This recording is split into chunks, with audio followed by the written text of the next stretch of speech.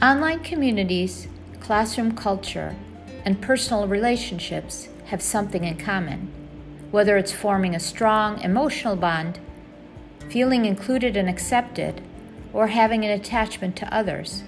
Feeling like we belong makes us happy. Ever wonder why? Join me, Dr. Eileen Winokur, for my bi-weekly podcast, Journeys to Belonging, as I discuss my personal and professional experiences with belonging and interview educators and others as they share their stories of belonging. At the end of every episode, I'll offer advice about how we can all feel like we belong.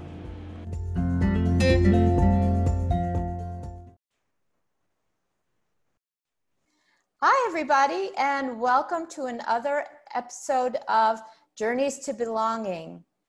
Today, my guest is somebody really special. I feel like I know her. I've known her for a really, really long time. And I have Barbara Bray to thank for introducing us across the miles over Twitter and for making me aware of the work, the wonderful work that she's doing, especially at this time in our history. And so welcome, Hedrick Nichols. I am so excited to have you on the show today. Eileen, thank you. Thank you so much. Yeah. I'd love for you to talk a little bit about what you're doing, you know, a little bit of your bio so everybody knows who you are. Okay, well, I teach CTE design in an IB setting. I'm the district lead and write curriculum for them. I am a mom, passionately, bring an A game every day. And I do consulting and speaking to teachers on issues of race and equity, and am also devoting some time to writing on issues of race, equity, techie things, PBL things. So I get to kind of just live out all my passions right now. Oh, that's wonderful. We should all get to do that, and hopefully people are working towards that goal. So yeah. The first question I always like to ask my guests is, what's the first thing that comes to mind when I say the word belonging or feeling a sense of belonging? What do you think of first? You know, Elaine, that's one of the wonderful things that I've thought about your show, you know, Journey to Belonging, especially when we talk about things like equity. We often see equity in terms of race, in terms of gender. We don't think about really it's belonging and to making sure that the people that we are in contact with feel a sense of belonging, that nobody feels, you know, elbowed out. And so that's what belonging means to me. When I talked to a friend, when I first launched my series, Small Bites, a friend asked, yeah, but how are you going to sustain that? He's a Black educator friend. And I said, well, the thing about it is, as long as there's us and them, there's always going to be a need for the talking about equity, about supporting everybody so that there's no big us and them. We might have little circles where, okay, I really love tech and you really don't, but it's not oh, those people don't like tech. It's hey, if you need me, I'm here. And you might be really into crocheting or knitting or running or cooking, and that might be not my thing. So that we have all of these us's that cross in a Venn diagram as opposed to an us circle and a them circle. So that's what belonging just means, making sure that we all have a place, that we recognize each other's strengths and weaknesses and see that as positive, see those things as positive, as opposed to always feeling more on the defensive or making sure that we separate ourselves from others who are not like us. Absolutely. And, you know, I think that's the one thing about belonging that many people misunderstand is that, and Brene Brown talks about it, it's not fitting in. It's not creating yourself in the image of others. It's being your own authentic self within that group and being accepted, accepting yourself for that and also being accepted. So I love that's, you know, what the way you see it. And I think it's really important. And yeah, that's an us. And I had never really thought about it before. you mentioned it. And so I love thinking of it that way, that it's an us. It's not just a me or a them, the other, and how do I fit in and so forth. Yeah, that's wonderful. And so you mentioned small bites. What I'd really like and I've listened to the episodes, as I mentioned, would you like, I'd love for you to talk a little bit about how, excuse me, how Small Bites got started and what you hope to accomplish with Small Bites. Wow, that's such a good question. I don't know if you know, I used to be a career musician, and some of the best songs that I wrote were songs that I woke up and there was just this lightning inspiration, and it felt like the song just wrote itself. Wow. And that's kind of what Small Bites was. Things started to happen this summer. Well, COVID has had us, first of all, very much connected to social media and media in a way that we might not be otherwise. And things started to happen in summer, in spring, racial incidents, things that have always been going on, but they got a lot of media attention. There was a bird watcher incident in New York, and then there was George Floyd, and then there was Breonna Taylor. There were just things that happened in rapid succession. Additionally, my son, his father is actually German, Bavarian. And so, but I've always let him know, just like no one ever said Obama's the first biracial president or multiracial president, interracial president, none of that ever came, and he's the first Black president. And in a perfect world, you know, you're a Black man of German heritage. And we talk about his heritage and where he's from, and we go to Bavaria and we, you know, do all those things, but we speak German at home, but he's a Black man. And I never gave him the impression that he was something other than that, because we live in the South, and one drop rule, I promise you, is probably still on somebody's constitution, or, you know, drop, quadroon, octoroon, you know, all of those things live large. And so I already knew that, you know, when it comes down to it, you'll deal with some colorism within the Black community.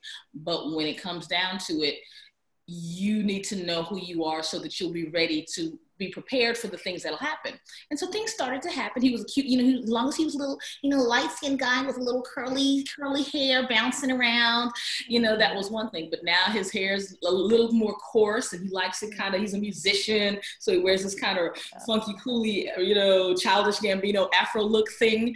And that puts him firmly in the Black man category. He's taller than I am, got facial hair. And so this summer, a church mentor put a Black Lives Don't Matter video on a church chat, and Wow. he went skateboarding in our neighborhood, and all of a sudden, somebody a block over told him, hey, go back to your own neighborhood, you know, quit skating in our neighborhood. And he was in his own neighborhood, you know? So things like that have started to happen. So he's had to realize what it's like to be not the cute little kid with the curls where everybody literally petted him all the time and say, oh, your hair. Now he's just a Black guy. And that comes with some stuff. So all of that kind of came up, and it was just small bites. I just knew, you know, how we've got to find a way to create more equitable spaces on our campuses and in our communities. And calling each other racist, anti-racist, you know, Black Lives Matter, all lives matter, that's not going to be helpful, because that just kind of puts walls up. And I live in a community, I live in Texas, in a community where generally speaking, this is a red state. And if I talk to teachers, we are often on two sides of the Black Lives Matter, all lives matter continuum. And I have to be able to find a way to say, but look at my baby. You've watched him grow up. Can you really say his life doesn't matter? Okay, so then, you know, the opposite of Black Lives Matter is not all lives matter, it's Black lives don't matter. So I know you don't mean that. So how can you get to a place where you don't have to change your ideology, you don't have to change your vote, but you might have to make some changes in your classroom so that you can meet every student equitably, so that you can love your kids the same. And so that's how Small Bites got started, just a way to give people, because those are great big words. Let's dismantle systemic racism. Those are, it's okay. overwhelming, really. Yeah. Yeah. And what, Yeah. yeah, how do I go about, it's a great word, dismantle, and it is what, essentially it's what we need to do. But Yes. do I take a pickaxe? Do I take a shovel? Do I take a sword, a book, a lawyer? What do I do? How do I dismantle the systemic racism that plagues our society? And so I just wanted to begin to break that down into something in small bites, because how do you eat an elephant? One bite at a time. And so I really wanted to get to where, okay, you might not, I'm gonna say this again, and God knows that we have a lot of people in Texas who I feel supported by. It's not that everybody is just thinking, stop, I don't want to hear all that. Right. But I do know I have a lot of people who would never read a book entitled White Fragility. They just, the title itself, or How to Be an Anti-Racist, the title itself would automatically cause them to shut down. Right. And that's okay. That's where they are in their journey. If you were raised in Vidor, Texas, you never saw a Black person in your town after sundown, and you saw signs up that said they shouldn't be there at sundown. And that is your reality. That is your truth. The people who loved you and shaped you, that you would feel like you were disloyal to turn on them and suddenly say, let's take down the flags, and oh, my grandma was actually a big racist. If it was my grandmama, and honestly, my grandmom said some really, she was born in the 20s. She said some very racist things. She saw people being lynched. She had a different relationship to white people than I do. And so when she said those things, she was a product of her time. Now, I was allowed to bring my white friends home, and she loved them and fed them fried chicken like anybody else, one-on-one. But her reticence to deal with white people came from what she dealt with. So I can't be mad because somebody doesn't want to get mad at Gramps, who took them with the stars and bars in the truck fishing every Sunday. I can't get mad at that. I can't say, get rid of your whole history. It's racist. It's awful. You dehumanized it. I can't. So I try to use words that are calling in words rather than calling out. And that's kind of my whole thing with Small Bites, because the people who my son will confront, who won't be kind to him, are not the people who are going to go and read those great books. They're, you know what I mean? They're going to be people who they might not even listen to Small Bites, but I'm at least hoping to use language that gives them the opportunity to see that change is not disloyalty to our history, or disloyalty to patriotism, or disloyalty to family and friends. It's simply a loyalty also to the people who you come into contact with, the people who you shape, especially if you're a teacher or an educator. Yeah. And I think it's really important, because you gave those two really important examples of the sort of the two sides. It's really important to understand and listen to people's stories. And I think that's one of the things that Small Bites does, is that it presents the topic. Because even if everybody read those books, it would still be hard for me as an individual, or the reader as an individual, to figure out how to actualize, how to make that, do that in actual real life. Mm-hmm. And so what I love about Small Bites is that you are able to give us specific action steps that we can do in a short amount of time, even 0 to 5, which is great, because I feel then empowered, because I can go out and do that step, which will lead me to the next step. And then, because I've seen that first step wasn't so difficult to take, I'm more willing to open up to take the other steps. And another thing I love that you talked about, without really saying it, was in the beginning you started talking about the us and them and me. And it's true, what Small Bites does is try to pull us in all together as us, rather than looking at as we're on one side or the other. We're All Lives Matter or Black Lives Matter. We're this or we're that. And so, so I think that's just so important. I know that equity is front and center for you. So how do you see belonging? I know you talked about at the beginning that the us and them, but how do you see belonging in terms of its relationship to equity and as part of your advocacy?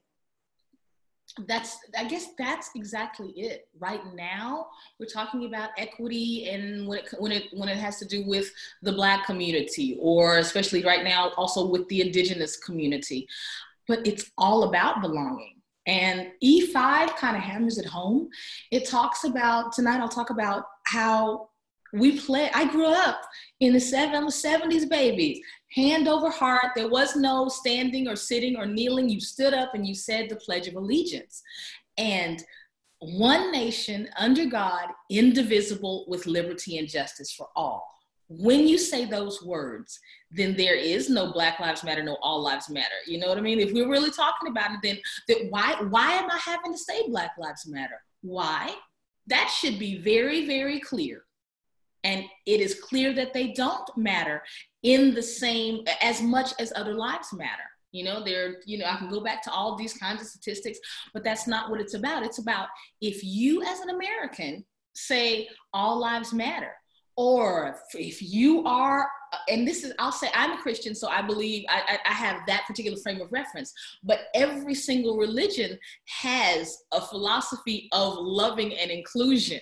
Every single one. So that's important. If you really believe love your neighbor as yourself, the golden rule, treat others as you want to be treated. Every major religion has that. And if you are meditating, you're meditating for peace. And so if it's sowing seeds of divisiveness, then it's not peace. And so that means that not the Christians, not the Jews, not the Muslims. If you are at some point in your relationship, in your religion, where you are saying us versus them, then you are probably not really listening to your guiding prophet and your guiding tenets, because belonging, equity is all about belonging. It's about the us. It's about the not them. I love what you said earlier about accepting your authentic self and being accepted as your authentic self. I should not have to be anything other than who I am to be accepted, to find my place in the world. And we can disagree, but we can disagree civilly. My bestie I grew up with, she was Catholic and I was Baptist. And we went to church with each other, and it was just a thing of wonder, But I mean, I can say the Hail Mary just like if I grew, because it was a part of my church, and she knows how to clap on beat, like I, it's just, there was never why do y'all do that? Well, why are you up and down on your knees? Or why is that lady over there screaming and waving her hands? There was just never that. And when I think back to that, she felt comfortable. She was accepted. She felt that she belonged when she was at my church. I felt that I belonged when I was at her church. And I feel like that's how it should be with everybody. We should not be looking at each other and saying, you don't belong. Right. That's not what equity is. That's not what loving your neighbor is. It's not what treating others as you want to be treated. I don't want to go anywhere. I loved when I lived in Switzerland, I like going to the store and they'd say, hey, Miss Nichols, what would you like today? Do you want your usual today? It made me feel like I belonged. And I think we all want that. And so why would we not give that to others? Why would we withhold that from others? So belonging and equity are one and the same, because if you belong to my family, I'm not going to give myself a whole lot of food and then give you as my kid or my husband or my sister a little bit of food. I'm going to make sure you have access to everything. And that's what belonging is all about. Yeah. And the fact that belonging is a human need, and we all have to have it in order to be able to succeed in anything, really. And so it's related to everything that we do. I think that part of the reason why I started on this whole journey of blogging and podcasting about belonging is because so many people were interested in my story about how I can feel I belong where I grew up in Buffalo, New York, and how I can also feel I belong in Kuwait, because they're just, two opposite sides of the coin, it seems. But I think you're so right, Hedrick, because it really was a matter of me feeling accepted and also feeling so enriched in my life, like you said about you and your friend, because I was learning something different, appreciating that difference, and really having that person appreciate, you know, the difference in me and understand and accept and, you know, and enjoy it. And so, yes, it's so important for us to really not see that other. And I hope we get to that point. And that's why, you know, I love the small bites, because I think it really helps people get to that point. And so I'm hoping that people that it will catch on, and that people will really take advantage of listening to it, because it's just like you said, it's just a small bite. So it's obviously something that we all can do. I know that you're in the middle school classroom, and I also know that middle school is a really difficult time for children, for students to begin to find their identity, to figure out who they are. They're starting to sort of see the world in a different way. So how do you, in terms of equity and belonging, how do you do that inside your classroom, inside your school? It's so important for us to create that atmosphere for them. How are you able to do that? You know, Eileen, culture is everything. I love testing and assessment and ACTs and college preparation. I love all of those things. They are just not my number one priority. My number one priority is culture. And that's because Maslow before Bloom's. I mean, you know, they can't learn if they feel uncomfortable, or they're going to be laughed at, or they're going to be called stupid. Or so unless we set up, you know, we think of culture as something, well, no, I've seen the reading scores. We got to do the reading scores. We got to get them, close those gaps. Yep. And the kid who is going through something that we don't even know about can't learn. And we're looking for reasons at school instead of talking to the child and finding out what's going on. Oh my gosh, they need this service or that service, or just to talk, or just a friend, or just something that we might be able to do, or maybe just an ear to listen if we can't do something. And that's why they're not doing well. So unless we build culture, unless we build relationships, we are not going to see the academic gains. And there are a whole bunch of statistics on that stuff too. So I guess the culture is number one. And when they come in on day one, I have a little video I play, and it's in the first 2 units. I keep coming back to this. I rarely do an actual test assessment. Everything's pretty much project based, but I usually come up with exit ticket and questions that remind them, what's my number one rule? And usually they'll say, not eating and drinking with the Chromebooks or the computers. And, I love it. You know, go to the bathroom before class. You know, they come up, because I'm kind of a bear, old and cranky.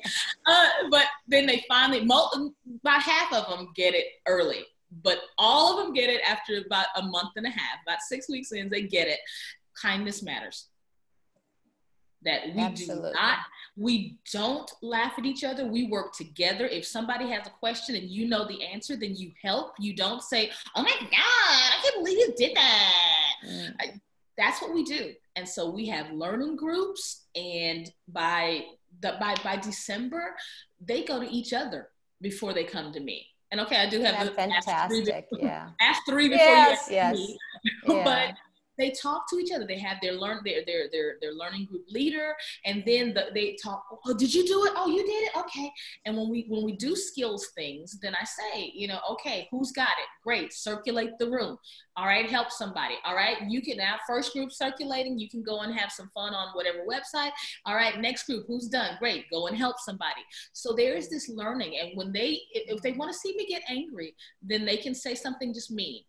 And it becomes a place where kids come out to me, or they come by at lunch and they talk about what's going on at home. I can hook them up with the counselor, because it's a safe space. you know, and I have my little out safe space little thingy as well. So kids just know, okay, this is not somebody who's going to judge me, whatever's going on. And that's hugely important to me. That's hugely important for our class, for our culture. And then guess what? The academics also come up. So it's just important that everybody feels safe, everybody feels supported, and everybody feels a sense of belonging, because that's what's going to make good students.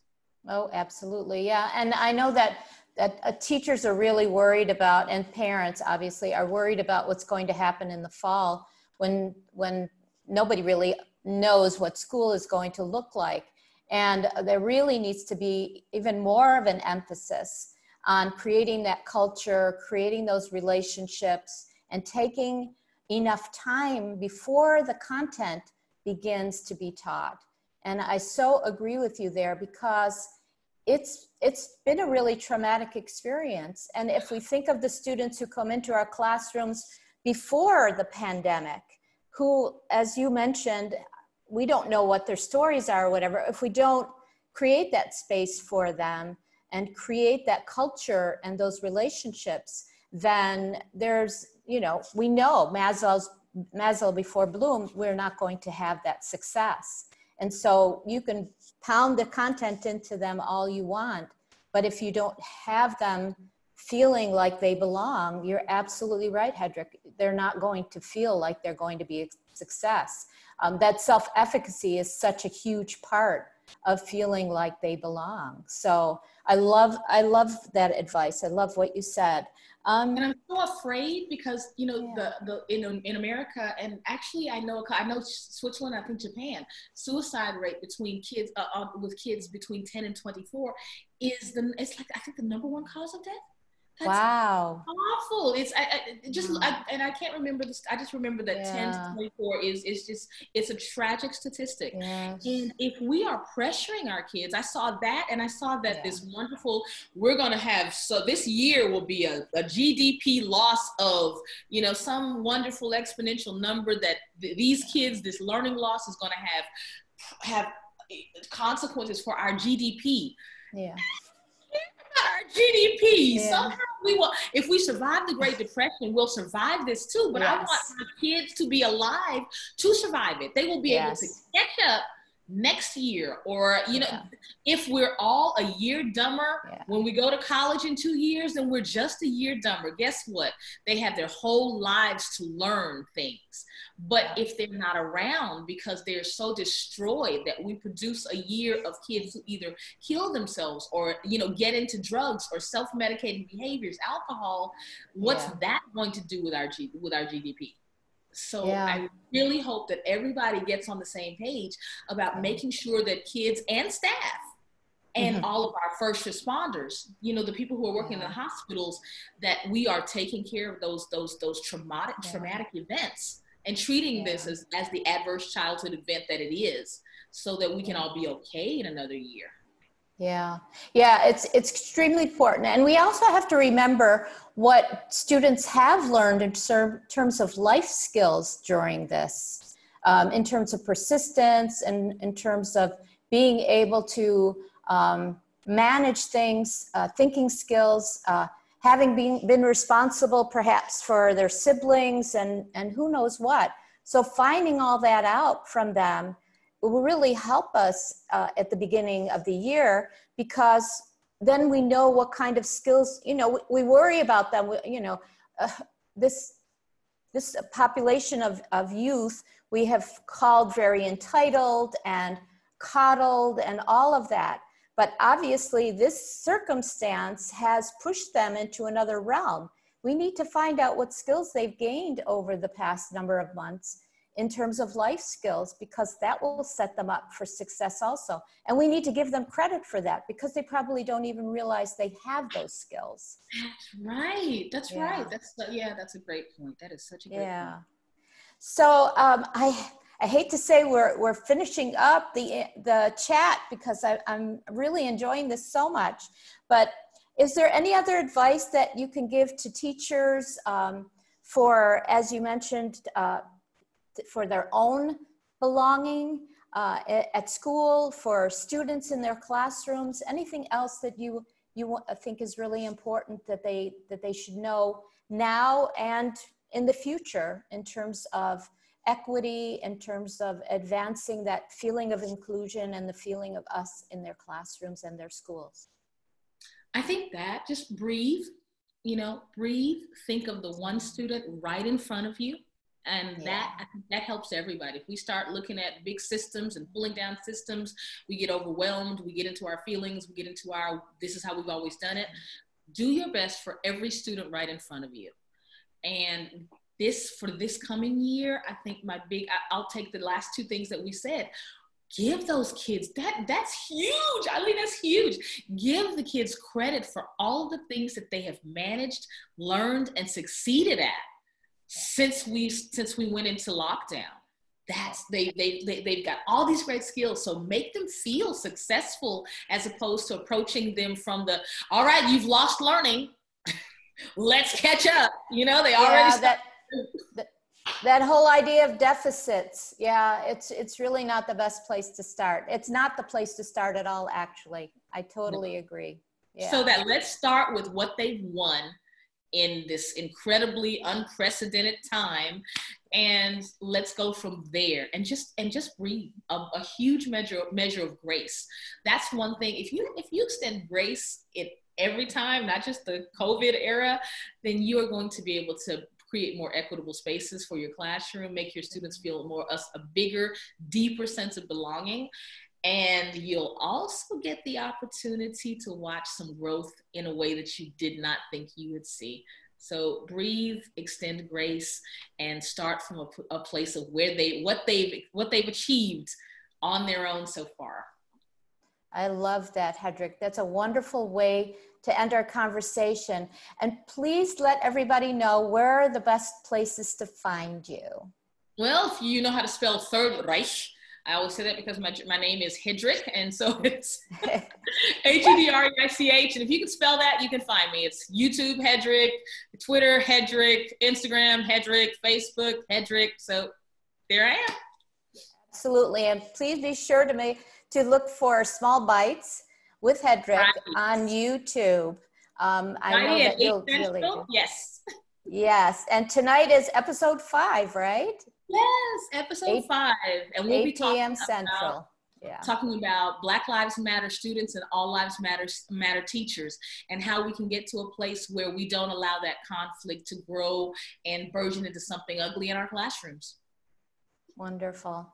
Thanks again, Hedrick. This was a fantastic opportunity for me. I've learned so much from you along the way, and today I learned even more. So thank you very much for being on my podcast today. Eileen, thank you so much for having me. This has been beautiful. Thank you so much.